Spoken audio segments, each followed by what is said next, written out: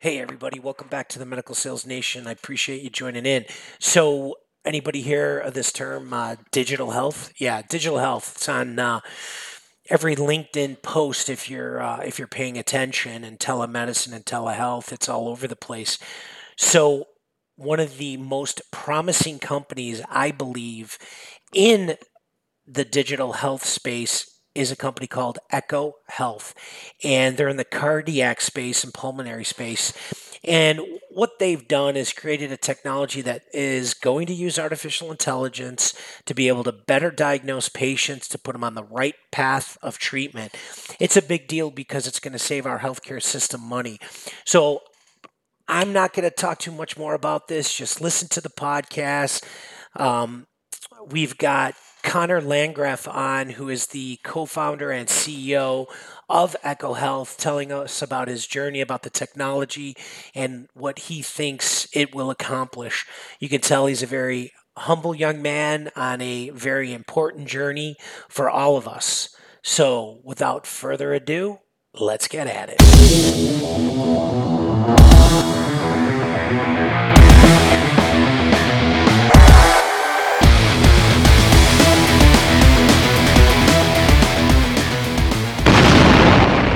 Welcome back, everybody, to another episode of the Medical Sales Nation. It's Jim Starek, and I have a guest today. His name is Connor Landgraf, and he is the co-founder and CEO at Echo. And it is an exciting company. It's an AI-powered telehealth platform in the cardiac space as well as in the pulmonary space as well. And Connor will get more into that. So, Connor, welcome to the podcast. Thanks, Jim. Really glad to be here and appreciate the chance to chat with you. Yeah, no, I'm excited. I know a little bit about the company, actually probably more than most, and I just think what you guys are doing is incredible, especially when it comes. I have this tagline that I stole from Premier GPO, healing our healthcare system, and you guys are really on the forefront of doing that. But before we get into that, why don't you just tell us a little bit about yourself, your background, and then how you started Echo, and we'll go from there. Sure, absolutely. So my background is in biomedical engineering, and believe it or not, Echo's story starts with grad school. I was studying biomedical engineering, doing my master's at Berkeley, and had the chance to do a class that had a needs finding exercise and had some conversations with physicians about how they use common medical technology, and basically uncovered that primary care physicians and frontline clinicians are very inaccurate and not confident at using a stethoscope as a diagnostic tool to screen patients for cardiac or pulmonary conditions. And Now, I'm sorry, but were you shocked at that? I'm shocked at hearing that. Yeah, no, it definitely was a very eye-opening moment. It was like, wow, we had a physician tell us, I just do it because the patient expects us to do it. I just put the stethoscope on their chest because, that's something that they think I should do. That doesn't make me feel very good. Oh my Yeah, gosh. it doesn't. Then again, it's also, it's a pretty hard thing to do. I mean, you have to hear those very subtle, minute differences between healthy and diseased hearts and lungs. And that's something that just takes a ton of training and a ton of practice to do. And if you don't see enough cases, if you don't, get enough repetitions on that, if you don't train that musical ear, then of course, you're not going to be able to do that very accurately or confidently. Right. Sure. Okay, so you did this needs assessment, you got this input, and so what did you do? So what I did was, I had a software developer background, and so I was approaching this from the perspective of thinking about consumer products like Shazam and Siri and Alexa and these acoustic products or these speech recognition products that are very powerful and for the most part quite accurate. And the idea to me was, well, why can't we combine those deep learning technologies that work so well for consumer products and build them for acoustic analysis of heart sounds and lung sounds? And then can we wrap on that, deep learning analysis or AI algorithms to help us analyze the non-invasive signals that our hearts and lungs produce and use those as frontline screening technologies in the clinic or as remote patient monitoring technologies for those who have chronic cardiac or pulmonary conditions. Okay, so so I want to wrap my head around this. So you can create the software as well as the hardware, but how do you find the information to load in for the AI piece so that there's something to compare it to? Does that make sense? Like you can listen to it, but what is it compared to in the beginning? What is that gold standard compared to? Yeah. Yep.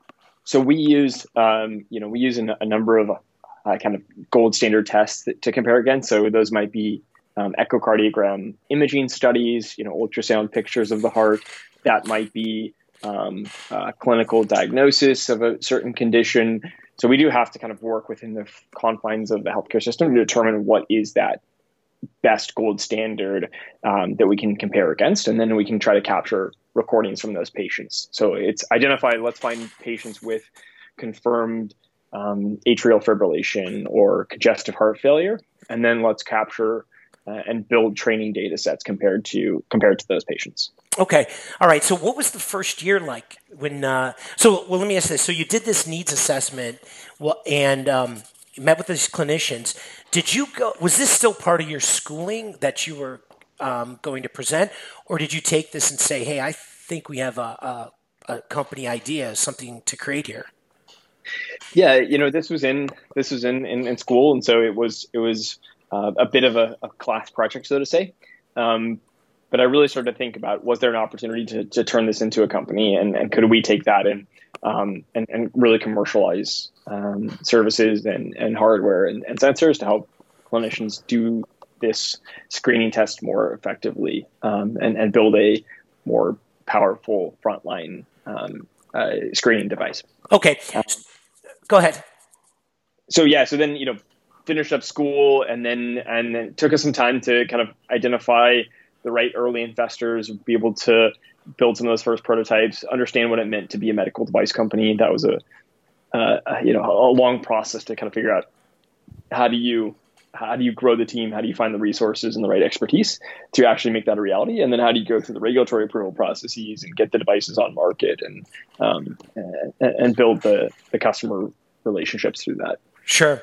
So obviously you're coming out of Berkeley. So did the school? I'm fascinated because I'm in Chicago and I've recently participated in some of the activities that are going on at Northwestern, where they're taking their engineering school, their medical school, the business school, and the law school, and people are coming together from each of those schools and creating companies, and the university is there to support them. Did you get the same type of support out of Berkeley?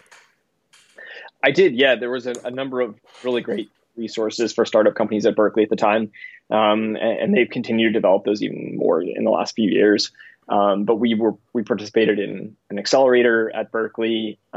We had a number of great mentors and faculty advisors who supported the company in the early days. So we got quite a bit of support and resources from the university in those nascent days when we were just starting the company. Okay, so what was the trigger to say, hey, we've got something here? That's a good question. I don't know if there was a single trigger, but it was really just that understanding that there was we had that strong conviction that we could build something that could be more accurate than a frontline clinician and help them do their job better. And so I think with that conviction, the drive was really, how do we get enough iterations on our product concepts, on our hardware designs, on our software prototypes, and to make sure that we could land on something that was in the right form factor, at the right price, in the right shape, all those other variables that we could get right, so that we could deliver this value to clinicians. And so I think, it was just a process of trying to, go through the business model canvas, so to say, to understand if we were on the right track and the number of cycles we had to do to make that happen. It took a long time, I'd say. I mean, it took us probably a year and a half of experimenting and prototyping and ideating before we felt like we'd landed on something that that was resonating with those early physician customers. Okay, so when you approach the early doctors, I'm always respectful of doctors, surgeons across the board for what they've done and what they're trying to do for their patients. And it's sometimes hard to explain a technology. Not hard, you just want to be very respectful because you don't want to go in and say, listen, we know that you can't really use a stethoscope, right? Because I think they'd be a little offended. But how did you approach it? Because I could see that some doctors, if they're not friends of the family, could take that the wrong way. So what was your approach as you started to talk to more doctors on this topic? Yeah, you definitely hit it on the head, which is, when you're working with physicians, and you really want to be respectful and not come across as being critical of what they're doing currently. But I think there is quite a bit of recognition among physicians that they don't really feel comfortable using the stethoscope. And I think we were pleasantly surprised by the number of physicians who would just tell us that, it wasn't something that they were, it was something that they were acutely aware of.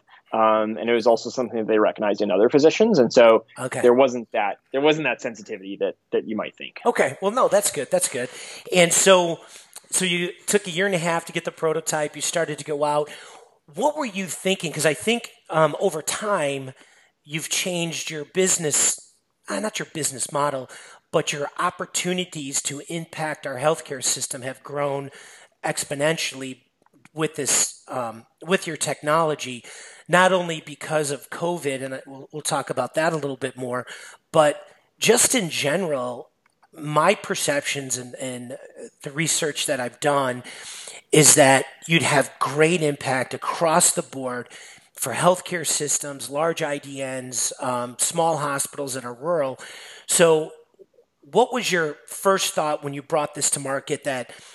What would your impact be?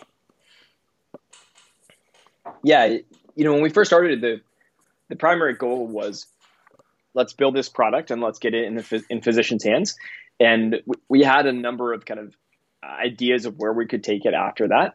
But the original goal was just, let's augment physicians' auscultation skills, and let's get these in the hands of primary care physicians and cardiologists and pediatricians and nurses and every frontline clinician you can imagine.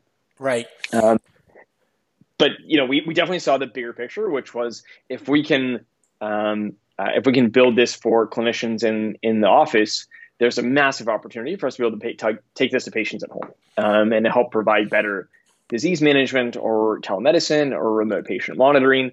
And at that time, those were still relatively, this is a few years ago. This is 4 years ago, in 2016. And so this was definitely a nascent industry. Telehealth was still, starting to grow more quickly, but still very not. It was a niche market. And then remote patient monitoring, especially, was also a very niche market. So we knew we wanted to go there, but we knew it was going to take time and require both market development just at a broader level and more awareness and adoption of telehealth, and better technologies like ours to make that really successful. Sure. So just to be clear on the product, maybe describe for the audience what this stethoscope has that of the traditional conventional stethoscope doesn't have. Yeah, so we have a couple of different product variants, but one of them is basically a digital stethoscope or a digital module that can add on to a physician's existing acoustic stethoscope, and then can stream the data to a mobile application so they can be recorded, visualized, saved, interpreted, or transmitted to another clinician remotely. And then we have a handheld simultaneous ECG and digital stethoscope device. It's kind of the first of its kind mobile device in that simple form factor that's widely available for clinicians or patients to be able to capture this data in the clinic or with the patient at home, and then stream that data, the ECG and heart sounds, back to the clinician remotely. Okay, so your the first product that you launched, did it have that capability of transmitting it to a mobile device? It did, yes. The first, yeah, we had that kind of Bluetooth capability built into our products from day one, and we did put a lot of effort into trying to make sure that that was a very seamless and smooth experience, capturing the data on the digital stethoscope device and then transmitting it to the mobile phone, in the most seamless experience possible. Because at the end of the day, no physician wants to fumble with their iPhone in front of a patient, and so that was something that we were very cautious of. Okay, and just painting a picture for the audience is that so you listen to the heart, it then transmits that data into a mobile device and gives a more accurate output of a ECG than what the doctor would have heard naturally. Is that right? Yeah, the ECG is the electrical activity of the heart, and then what we call the PCG, or the phonocardiogram, which is the audio waveform Sure. of the heart sound. So that's the picture of the lub dub of the patient's heart, and then you can see the rhythm of the heart muscle on top of that. So you get both of those things simultaneously. And so what you're getting though is a very accurate visual picture of the heart that the doctor's natural ears couldn't pick up. Correct. Yep. Right. Exactly. Yeah. Okay. We can augment the physician's hearing with this visual display. Yeah, and so to me, that's why I keep saying that this technology it blows me away because you and I had a conversation before, and I did some research where was it 50% of the patients are misdiagnosed? Either they think they have something wrong with them, or they do, but it's not diagnosed. Is that about accurate? Yeah, there's a number of statistics that are all in that range, but generally somewhere around, the accuracy rate of a physician with a stethoscope is typically somewhere around 50% accurate. It's quite low. Yeah. And there isn't enough training. There's not enough repetition. There's not enough experience that most clinicians have to be able to do that confidently or accurately. Right. So you're so humble about this technology. I love it. But I'm thinking about the impact that alone can have on our healthcare system, right? I mean, you're sending doctors are sending patients home that have a heart condition but weren't able to hear it, with their conventional technologies, but these patients are sick, and now you're able to capture that patient, and you're also not sending patients who don't have a heart condition through the healthcare system wasting dollars too. It's just as important. So thinking of these patients that were being sent home are now being sent on to the appropriate pathway earlier, hopefully, earlier in the disease state than later. The impact on the healthcare system alone, as well as those patients' lives, is immeasurable.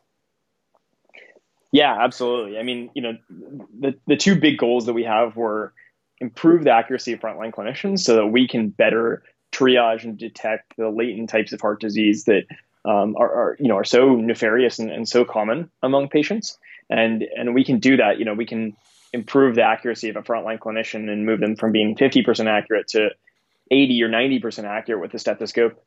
That's a lot of undetected disease that we can help identify earlier. And then it was, we want to better manage patients who have chronic cardiac and pulmonary conditions, and we want to build that the technology so that we can monitor these patients remotely while they're at home. Sure. And that that we can continue to provide care even if it doesn't have to happen right within the walls of the clinic. Sure. But that we can do that. We can do that in a more virtual fashion. Sure. So let's talk about that a little bit. So the remote. Oh, well, I should ask this question. When you first started to create Echo, were you thinking about telemedicine and mobile care, or did you really just start with, I just want to make the doc more accurate? It was part of our roadmap early on, okay. But it was the second phase. The Sure. first phase was let's get this in the hands of physicians, because the other part of the physician journey with it was we needed to be able to capture a lot of data from different heart sounds and pathology so we could actually build those algorithms in the first place. It was, when we started, we looked around and there were almost no heart sound databases available. There's very little training data that we could use for those deep learning algorithms. And so we recognize that we have to be able to capture a tremendous amount of recordings of different patients' heart sounds and different disease states so that we could actually build those algorithms in the first place. Sure. No, it's fascinating. So on the remote mobile piece, just curious, would a patient takes this mobile device home who has a certain type of heart condition, who is providing that device? Is the patient purchasing it? Is the healthcare system lending it to the patient? How does that work?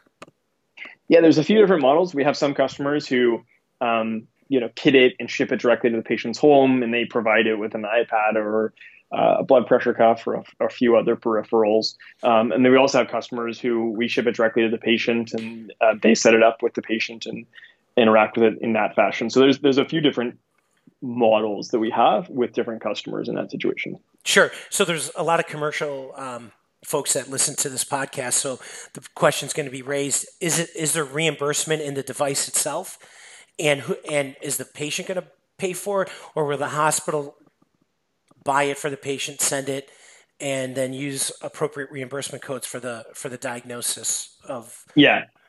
Well, this answer was very different 2 or 3 months ago, but just with the massive amount of additional payment that we're seeing for telehealth right now, this answer is changing quite a bit and will hopefully change a few more times as well. But right now, the device itself is not reimbursed. So either the healthcare system pays for it or the patient pays for it themselves. But the visit that you can conduct with the device is reimbursed and paid for. So there is a very compelling, very quick return on investment if the physician conducts those visits with the patient using our device. Okay, so then I like I said, this technology is just awesome. So you started really selling this to frontline clinicians online or calling your customer service. You didn't really have a sales force that was out there knocking on doors. Is that correct? Yeah, we early on when we tried to cost out what it would take for us to build a med device geographic sales force, the numbers were just kind of staggering in terms of cost, and we realized that was going to be a challenging road for us to go down. And so what we wanted to do was find a way to sell the product directly to clinicians as much as possible, because the stethoscope is actually one of the few medical devices that's actually paid for by the physician themselves. It's personal property. Sure. So because of that, our early commercialization focus was, let's sell it directly to clinicians. Let's let them purchase it directly as if they were getting another piece of consumer electronics or something like that. And then let's work with them to identify those early champion customers who could help us sell to the health systems and sell the services, the telehealth capabilities, the analysis software to their employer, to the large health system or the clinic, and that could be our bottom up sales channel, so to say. Sure. And that has remained as one of our one of the fixtures of our business models. We go direct to the clinician first. Yeah, well, it's interesting too. I don't have a Facebook. My wife has a Facebook, and she'll tell me that she'll see the Echo ad come up on her Facebook for some reason. She says she sees it, often enough. So whatever you guys are doing there, it's really working, and people are paying attention to it. So now I'm curious, because on your website you have offerings for enterprise plus home, and clinical trials, life sciences. Can you talk a little bit about what that strategy is for you with the enterprise, how you're looking at it, the enterprise and home, and how you see getting this into large IDN's hands, because you have a lot of employee owned or employee doctors working for hospital systems now. They have to come together, work together across cardiac and family practitioner. Just what's your strategy around that? And I'm asking because I think this is so important for our healthcare system. Yeah, absolutely. So with the enterprise side, we sell the devices. You could break it down as basically the device and the software. So we sell the devices to the individual clinicians. They're our champions. They understand the product. They see the capability of it. They get to, beta test it within their own institution. And then we sell the services, the telehealth software connection or the AI capability to the health system, because that, the health system is the one who gets the majority of the value there. They capture the billings. They're able to detect more disease. So most of that value goes to the system versus to the individual physician. The enterprise offerings, we typically sell those to mid to large practices. We haven't chosen necessarily a customer segment that we solely focus on, but really it's wherever we find those individual clinicians who can be the champions for our technology and help us roll it out within their organization. And then on the telehealth side, we work with departments, either cardiology departments or primary care departments, or kind of any of the outpatient cardiology groups to roll out the telehealth capabilities so that they can send devices home with patients and then get the data back in the same portal in the same framework as they would for any recorded data on the in-clinic side. Sure. So when you're working with the telehealth side, are you teaming up with telehealth companies that have doctors that use their services, or you're going right to the clinicians themselves, bypassing that? Just curious. Yeah. We go directly to the clinicians. We go to those health systems that, are starting to roll out telehealth and want to be able to continue to care for their patients. We're not really focused on the direct-to-consumer telehealth necessarily, but we're really more focused on empowering the health systems to engage and keep and support the patients that they already have. Yeah, so a company like Teladoc is not somebody that you're trying to sell this to. No, not necessarily. Yeah, Teladoc is it's much more direct to consumer than our focus. The health systems and the IDNs and the providers are really our target customer. Sure. And that's where we get the most value too, because those are the same customers who we have clinicians who are using our B2C hardware, and it's all that same. The customer is the same for all those product types. So with the going to the enterprise and going to those large clinics, and whether family practitioners or cardiologists, what about the IDNs themselves? Do they see the value of being able to taking out telemedicine and mobile devices? Do they see the value, or how challenging is it? That's probably a better question. How challenging is it, and what are the challenges of trying to explain this technology to a 20-plus hospital system, saying, hey, if you armed all your primary care type doctors and your cardiologists with this product, it would have this impact from a clinical perspective as well as a financial perspective for not only the healthcare system, the provider, but the patient as well.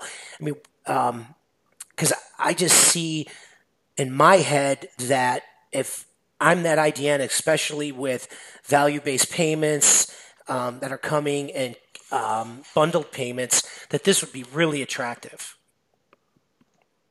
Yeah, it's pretty simple. The pitch to them is we can reduce the number of negative echocardiograms or diagnostic tests that you'll order, and increase the number of positive diagnostic tests or echocardiograms that you'll order.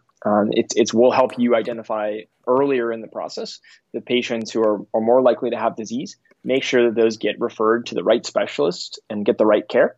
And those who don't have disease, that we avoid an unnecessary referral, and we're able to better triage and coordinate care there. Yeah. And it's at the end of the day, it's driven by those frontline clinicians. It's the intake staff, it's the nurses, the primary care physicians. It's just giving them, a more comprehensive tool to accurately do that frontline screening test, and then be able to make decisions based upon that help drive downstream care. Sure. So what resistance do you see from your primary care, your frontline docs with the stethoscope? There's always some questions around workflow and how do we, make sure that this isn't time consuming. And those are things that we do spend a lot of time focused on. Yeah. To make sure that this isn't something that, impedes their ability to see patients and be efficient as a clinician. So I'd say that's probably the most significant one. We always have questions around the false positives versus the false negatives. How do we trade those off, and how do we, what happens when there is disagreement between what the clinician thinks and what the device says?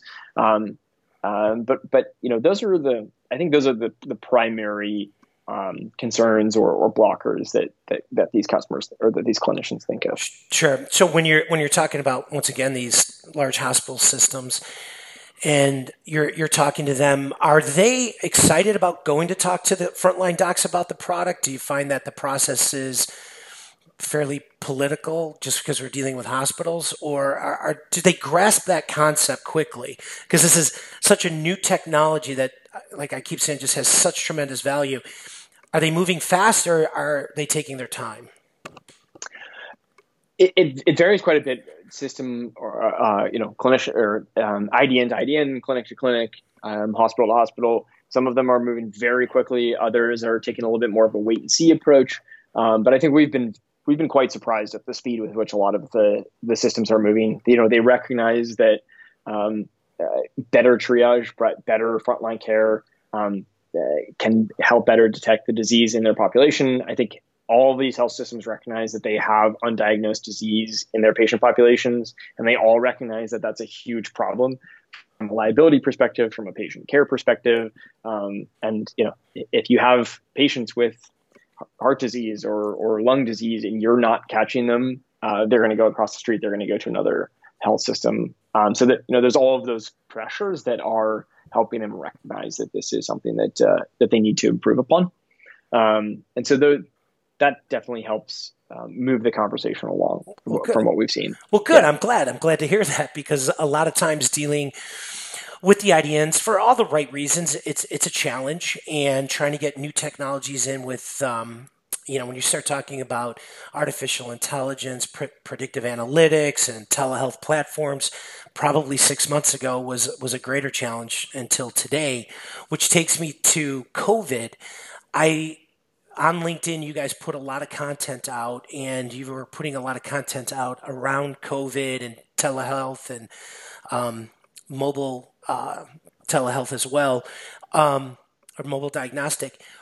Tell me about when the COVID hit.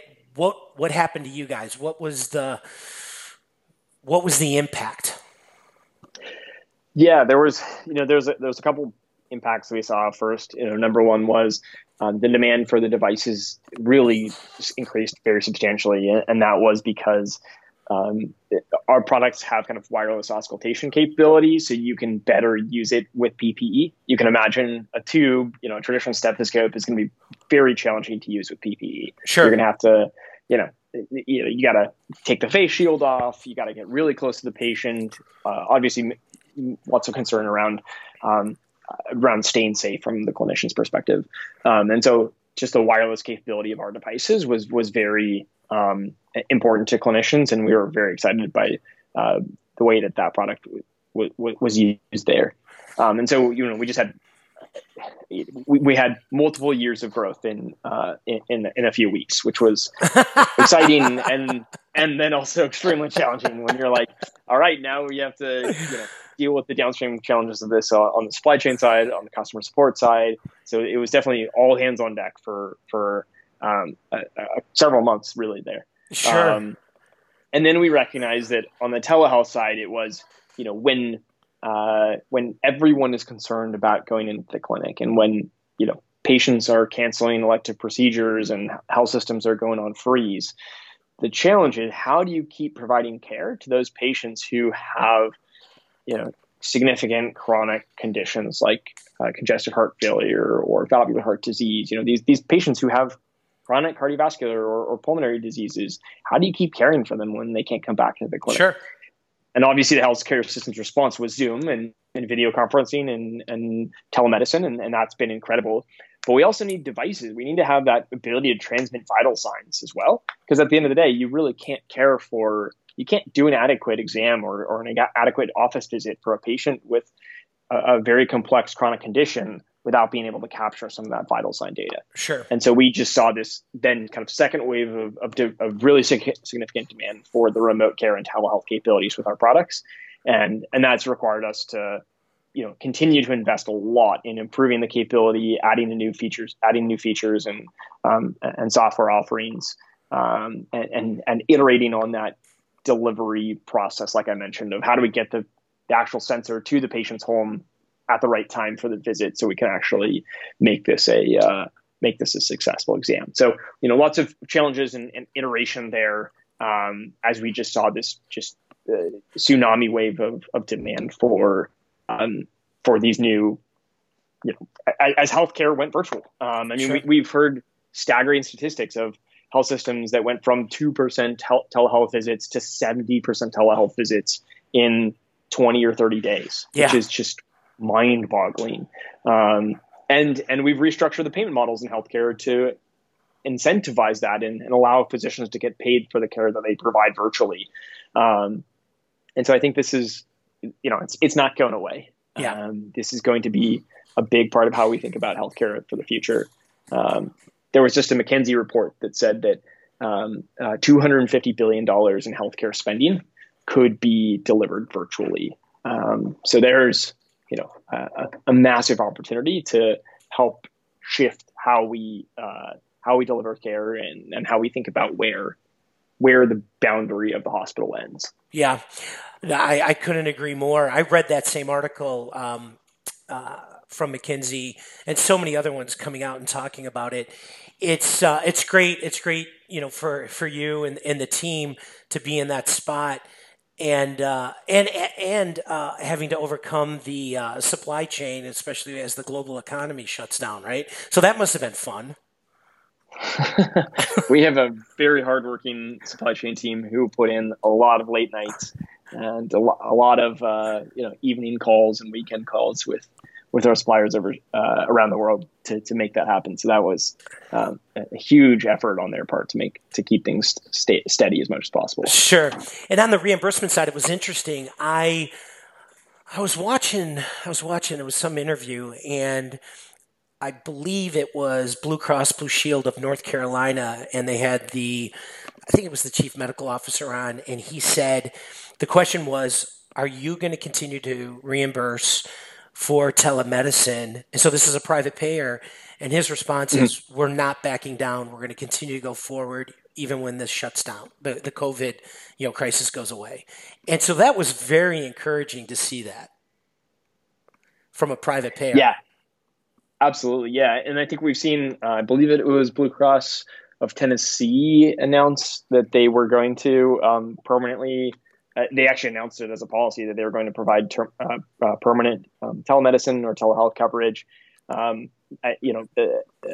CMS administrator, Seema Verma, has also verbally said that CMS doesn't intend to change their payment models. And so I think, we've shifted so much in healthcare to make this happen.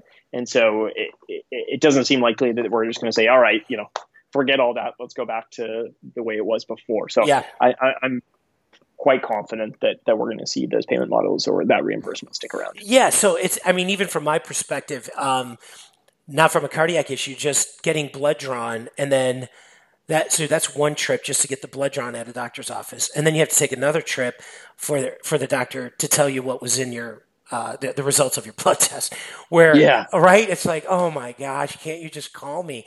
And I had it happen just about a month ago and I walk in the office and it's completely dead just because, and I asked, are you guys busy? And they're like, yeah, sort of, kind of, because we're doing all telemedicine, telehealth right now. And they set up the telehealth call and needs to be worked out a little bit, but got on the phone with the doc. It was a 5-minute conversation, saved me an hour and a half of my day. Mm-hmm. Right? Mm-hmm. Mm-hmm. Yeah. And so in these sick patients that have multiple comorbidities, they don't want to come to the office because they're coming to the office with other sick patients, and the cost, the time, it's such a hassle that this just alleviates so many issues by being able to do this. So, like I said, I'm just impressed. I mean, what do you see for yourself and Echo over the next 2 to 3 years? I should actually probably say over the next 12 months and then 2 to 3 years out. How do you see this evolving? How do you see your participation in the healthcare system and growing your awareness? Yeah, it's a good question. We're going to double and triple down on the telehealth capabilities that we're already building. We want to be the platform that powers virtual care visits and telehealth visits for all of those chronic cardiac and pulmonary patients. And so that is really our mission for the next year and a year and a half is be that platform. So provide the right infrastructure, the right payment models, the right distribution and sourcing and access strategies to get the devices to the patients when they need it at the right time in the right format, so that we can help enable better remote care. Beyond that, I think one of the most exciting things to me personally is the ways that virtual care and telehealth can improve management for patients with chronic conditions. Because I think if you're doing office visits with a patient with chronic disease, that gets really time consuming and really, really disruptive quickly. And so you might say, I'm going to do an office visit with a CHF patient once a quarter or twice a year, Sure, just to check in on them, because they have to come to the clinic, they have to drive, they have to park. It's very disruptive to everyone's day to make that happen. But I think if we can move to a model in which and the telehealth reimbursement is incentivizing is a more consistent but lower burden visit schedule. And so it's a 15-minute visit once every 2 weeks for that patient that's all virtual. And we're checking in on them. We're checking on how they're managing their condition, whether they're taking their meds, whether they're able to manage their diet, whether they're able to get exercise, checking on their symptoms.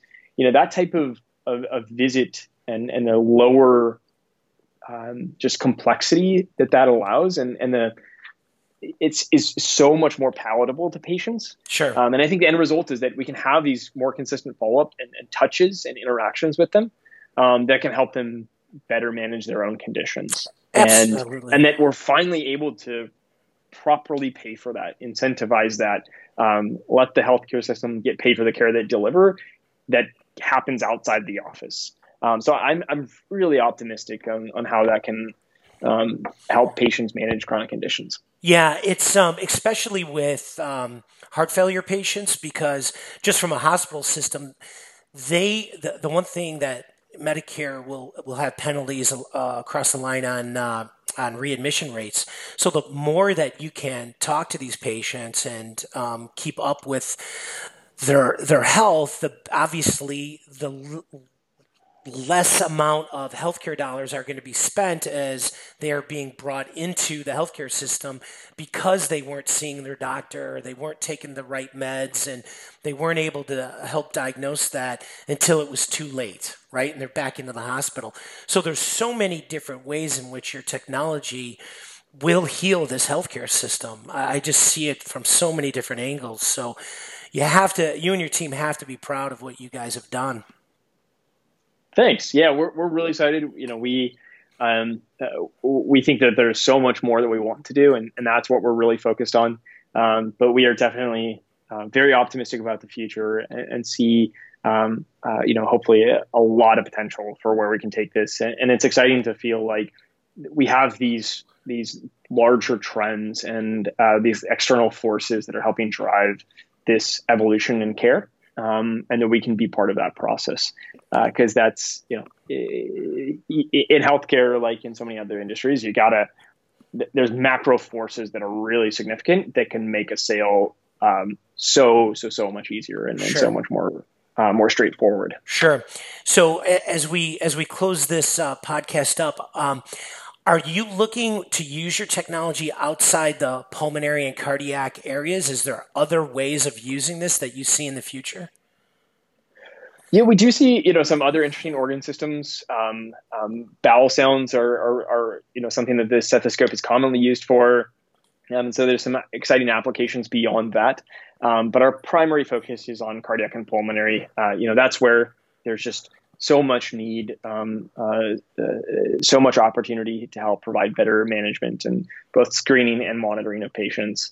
And so I'd say that's where the vast majority of our energy is focused. Sure. I just can't help ask the question, how to leverage technology to keep improving our healthcare system. I mean, I just can't help it. I'm so excited for what you guys are doing and, wanted to get the word out because I do believe with podcasts like this and having a bunch of commercial people listen to it, they get excited because they want to be a part of something that's spectacular as well. And that's what I think you guys have, lightning in a bottle that so many people are going to want to know about and follow you. And also because as commercial people, we feel good about helping others as well and bringing that technology to market. So I'm excited for you. I'm excited for the patients and the healthcare system for this technology and what you're doing. And that's why I'm always looking, how do you leverage it to treat something else? But being focused on that cardiac side and the pulmonary side can have such dramatic impacts for what we do. And, for the Medical Sales Nation, you guys got to follow Echo. They're on LinkedIn. They post, watch what they're doing, and pay attention and spread the word to your family, friends about this device because I have a father with cardiac issues, so I'm trying to talk to him about it. I have an uncle with some cardiac issues, and it's best that we spread this word organically because it will help your family and friends and it'll help our healthcare system. So Connor, I really appreciate you taking the time to be on the Medical Sales Nation podcast. Anything else you'd like to share with the audience? Please feel free. Thanks, Jim. No, I am honored to be on the show, and it was a lot of fun to share more about what we're working on and why we're so excited about kind of this evolution in care. So I think those are my closing thoughts. All right. Well, no, I appreciate your time. I appreciate your team and for the work that you're doing, as I said. So until next time, Medical Sales Nation, follow Echo and spread the word. Hang tough.